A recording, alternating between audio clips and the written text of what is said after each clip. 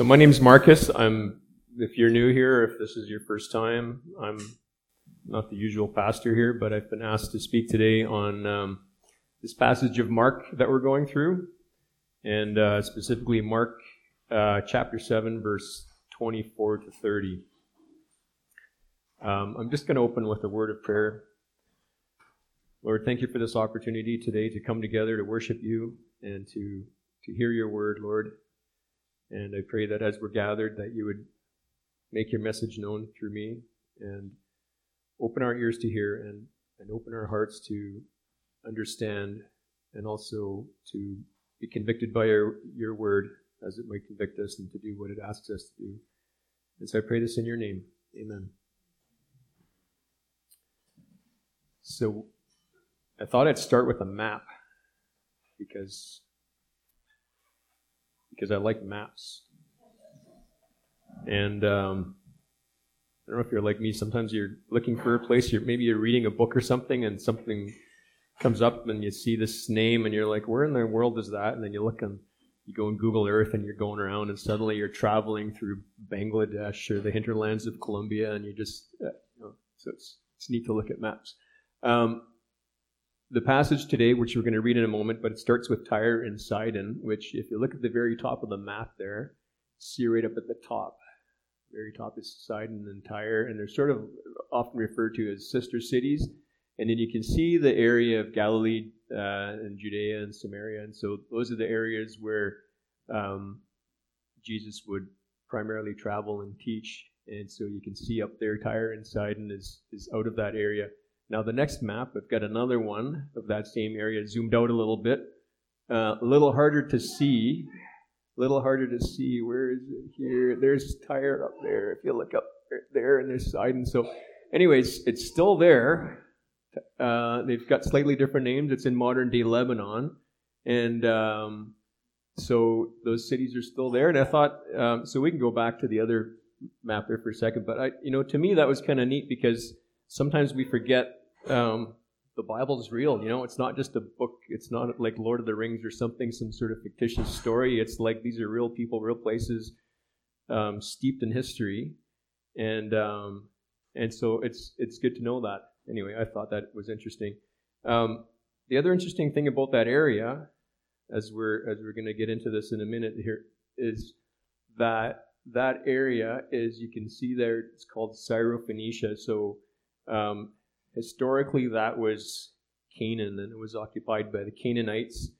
And as we read through the Old Testament, through Exodus, and as the Israelites come out of slavery and they go through the desert, and God's telling them to drive out the Canaanites and to purge them from this land. And that area specifically was given to the tribe of Asher. And Asher apparently... they shirked at their duties because they came upon Tyre, which was a heavily fortified city like Jericho was, and they're like, hey, we can't take this city. So that's why that area remained Canaanite territory. Apparently the Asherites forgot what God did for them in Jericho because he defeated, of course, Jericho knocked that city down.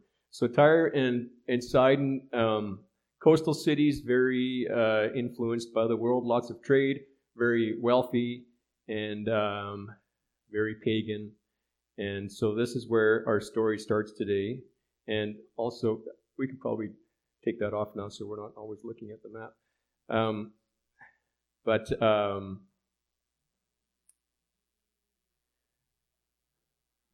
we see that this area was a thorn in the side of the Israelites and had great influence on them, not to their benefit. And Jesus, through his ministry, didn't really stray into that territory very often until now in this story. But the other significance of this area is, and maybe if you can remember the map, I don't want to switch it on and off again, is how small relatively Judea and Samaria and the Israel territory is compared to all the areas around them. And again, as Jesus brought, or as God brought the Israelites out of Egypt, as we heard last week, there was a lot of focus on, I want you to be separate, I want you to be holy, I want you to be distinct. have no other gods before me, put away pagan practices, don't worship idols, gave them the 10 Commandments, and again, as we heard last week, a lot of rules about daily living, how to wash your hands, when to do this, what foods to eat, what not to eat. And so the Israelites developed a sense of, you might call it superiority, maybe a bit of a superiority complex, right? They were distinct, and I think that was God's intention for them, to be holy and separate, to be a distinct people. And they had also been led to this place where they understood that salvation would come, as it was prophesied in Isaiah, through the root of Jesse, right? Through them, salvation would come. There would be this Redeemer coming, and it was through the nation of Israel. And so they had this sense of distinction and specialness, which was good, but I think it led them to also possibly a sense of superiority, and I think today we might even sort of think of it as racism. They often would look at the Gentiles, anyone who is not Jewish, and they had this term, sort of dog, they would call them dogs, those filthy, rabid dogs. Often in those days they would have street dogs, not like the golden retriever that you might play frisbee with here, but nasty dogs and filthy, mangy dogs. And so that was a term they often referred to as the pagans and the Gentiles. And they were told to have nothing to do with them. Some of the Pharisees even, apparently, they would not let the shadow of a Gentile pass over them for fear of being defiled. And again, as Lauren talked about last week, just the sense of being defiled and this obsession almost with an outer show of purity and perfection, but their heart wasn't true. But they had this sense of, we need to stay away from the Gentiles.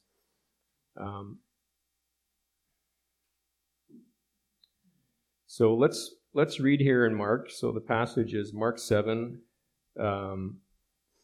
verse 24. Jesus left that place and went to the vicinity of Tyre, and some translations also have a Tyre and Sidon.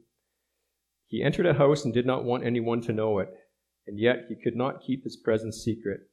In fact, as soon as she heard about him, a woman whose little daughter was possessed by an evil spirit came and fell at his feet. The woman was Greek, born in Syrian Phoenicia. She begged Jesus to drive the demon out of her daughter. "First let the children eat all they want," he told her, "for it is not right to take the children's bread and toss it to their dogs." "Yes, Lord," she replied, "but even the dogs under the table eat the children's crumbs." Then he told her, "For such a reply you may go. The demon has left your daughter." And she went home and found her child lying on the bed and the demon gone. Now, for a little bit more detail, remember, we're reading Mark here, and Mark's theme was to be more action-packed and maybe to be a bit more quick in the telling of the story. Maybe he had a different audience in mind. He was writing in Rome, so he was writing primarily to Gentiles. But if we read in Matthew, if you want to flip over to Matthew 15, verse 21, so account of the same story. There it says, "Leaving that place, Jesus withdrew to the region of Tyre and Sidon. A Canaanite woman from that vicinity came out to him, and crying out, said, 'Lord, Son of David, have mercy on me. My daughter is suffering terribly from demon possession.' Jesus did not answer a word. So his disciples came to him and urged him, 'Send her away, for she keeps crying out after us.' He answered, 'I was sent only to the lost sheep of Israel.' The woman came and knelt before him. 'Lord, help me!' Exclamation mark. 'Lord, help me!' He replied, 'It's not right to take the children's bread and toss it to their dogs.' 'Yes, Lord,' she said, 'but even the dogs eat the crumbs that fall from their master's table.' Then Jesus answered, 'Woman, you have great faith. Your request is granted,' and her daughter was healed from that very hour." So it's got a little more detail and a little bit more perspective there in Matthew. So again, we're looking at Jesus now for, I think, the first time making this foray, this trip into predominantly Gentile territory. And I think it's significant again. Jesus is considered a rabbi. He's got these 12 disciples, these 12 trainees with him, and they're leaving really what I think would have been considered a safe place for them as far as remaining pure and clean and not being defiled. So now they're going into this Gentile territory, into a presumably Gentile house with Gentile people and lots of Gentile shadows around. And as people thinking, we're Jews, salvation is for us, we're the chosen ones, the people that God has promised a Savior to, now they're going into Gentile territory. And here's this woman who's a pagan, a Canaanite. Well, she's unclean. She's triple unclean. She's a pagan and a Canaanite. And a Gentile. And she's a woman. Nowadays, we don't consider that as anything worth, associating with unclean. But again, in those days, a woman had less value as a human in terms of a man. Especially a rabbi would have nothing to do with a woman. I think in court, a woman's testimony was worth that of 3 women was equal to 1 man, something like that. So second sort of strike against her for being unclean, and the third one was just being the mother of a demon-possessed child. And I'm going to venture to guess that coming from this pagan territory where there was all sorts of idol worship, maybe that had something to do with her child being demon-possessed. And I would expect also that any desperate parent would have probably, in that area, have gone to all these idols, to Baal and Ashtaroth, and there was Roman gods there too that were worshipped, and tried everything to cast this demon out of her daughter. And I'm going to venture to guess that probably didn't help. Maybe it made it worse.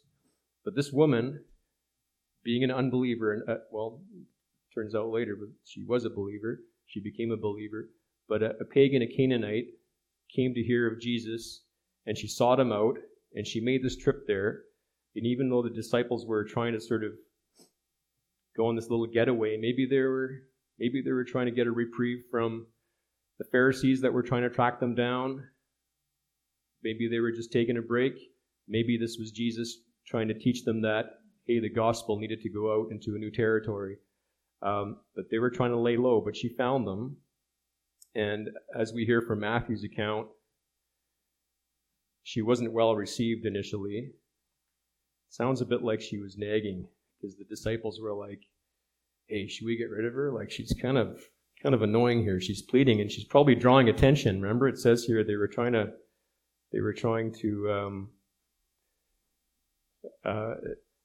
lay low. Doesn't say hide, but they were trying to, they withdrew. So Jesus initially, it seems like he kind of gives her the cold stare. Now, it doesn't say that he ignored her. This is over in Matthew, verse 25. It just says he didn't answer her a word. And so it's a little bit out of character, presumably, for Jesus, because he seems a little bit like he's uncaring. But he's testing her. He's giving her a second chance. And the disciples also, he's training them. And of course, their response too is, "Hey, let's get rid of her. This isn't part of our mission here, and she's unclean." But again, this woman, she kneels down. She pleads, "Lord, help me. Lord, help me, please." She calls him Son of David. She calls him Master. Have mercy on me. And so we see that Jesus is teaching a lesson here to his disciples, and I think also to us. He's testing her faith. This woman comes, she has nothing to offer. She doesn't deserve what she's asking for. She's not an Israelite. She has no inheritance in asking for this favor of physical healing and salvation for her child. But yet she comes, she recognizes Jesus as Lord. She kneels down in front of him. And she pleads with him. And Jesus responds that he has come for the lost sheep of Israel. So he's telling her, essentially, I'm not here for you, I'm here for the sheep of Israel. But she knows her place, and she says, please, can I have one of the crumbs? She recognizes she's not entitled to what God has brought here for the Jews, but she's asking for one of the crumbs. He makes a point of dismissing her, and she pleads more. But she tries even harder. She's asking for mercy, not justice. She hasn't earned anything, and she doesn't demand this healing, but she recognizes Jesus as Lord. And through this object lesson, Jesus now demonstrates what saving faith is. It's penitent. She's asking for the Lord's mercy. She's at his feet. She's kneeling down. She's repentant. And she's also reverent, in that she recognizes him as Lord. And she also persists. And we know that when we come to the Lord, when someone comes to the Lord, there's a momentary recognition, but we also know we have to battle for our salvation. Sometimes it's an uphill battle, and it requires work. And she doesn't just turn away at the first notion of Jesus sort of seemingly dismissing her, but she continues to plead him. And so this is also a clue now to the disciples that Jesus is saying the gospel isn't just for the Jews, but it opens the door for the Gentiles. Even though it says, let me just go back to Mark here.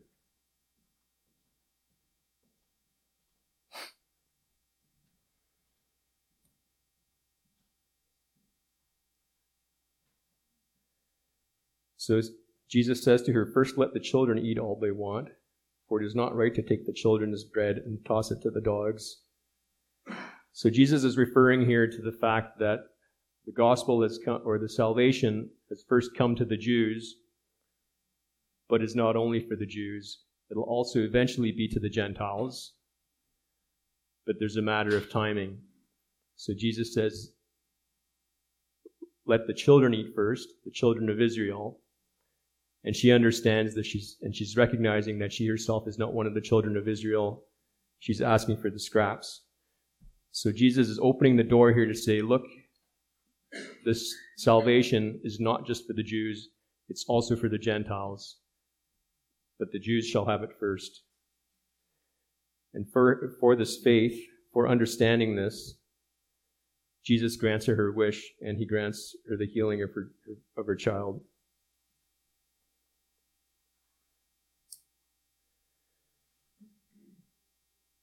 So the personal challenge that came to me from this is that I think sometimes we too can have this attitude of who is salvation for, right? And I think we think of ourselves as righteous, perhaps. You know, I think of myself as a good person. I return stray cats to the neighbor's house or put in their garbage can after a windstorm, and you know, we come to church and we contribute and we tithe, and I find myself sometimes thinking, well, I'm you know, I guess I sort of deserve it. And I think sometimes we look at people on the outside, whether they're movie stars or athletes living the supposedly good life and, you know, partying it up, or maybe it's a politician or celebrity or someone that really irritates us and really seems to sort of put a spoke into the church and try to put a wrench in the spoke of the church, right? To try to irritate what we do here as believers. Or maybe it's even other believers in other churches, or maybe it's like Mormons or someone that really seems to distract and confuse Christianity. We sort of get angry at them and we think, well, you know what? They might be doing their thing now. Would I really rejoice if I saw those people in heaven one day? Would I really, you know, do I think they're entitled to that? They're causing so much annoyance here and destruction and evil in some case, and do I pray for those people, right? Or do I kind of go, well, you know what? You've got what's coming for you. I might not, have that life right now as a Christian here on earth, but I'll be enjoying that thing for eternity. But you're doing all this nasty stuff now, but you've got what's coming for you. I find that attitude in my heart. And so this reminded me that, we need to pray for these people. We need to pray for politicians and the movie stars and the Mormons and the Jehovah's Witnesses that come to our door and those that seem to frustrate and irritate us, because the gospel is for all the world. And so we go back to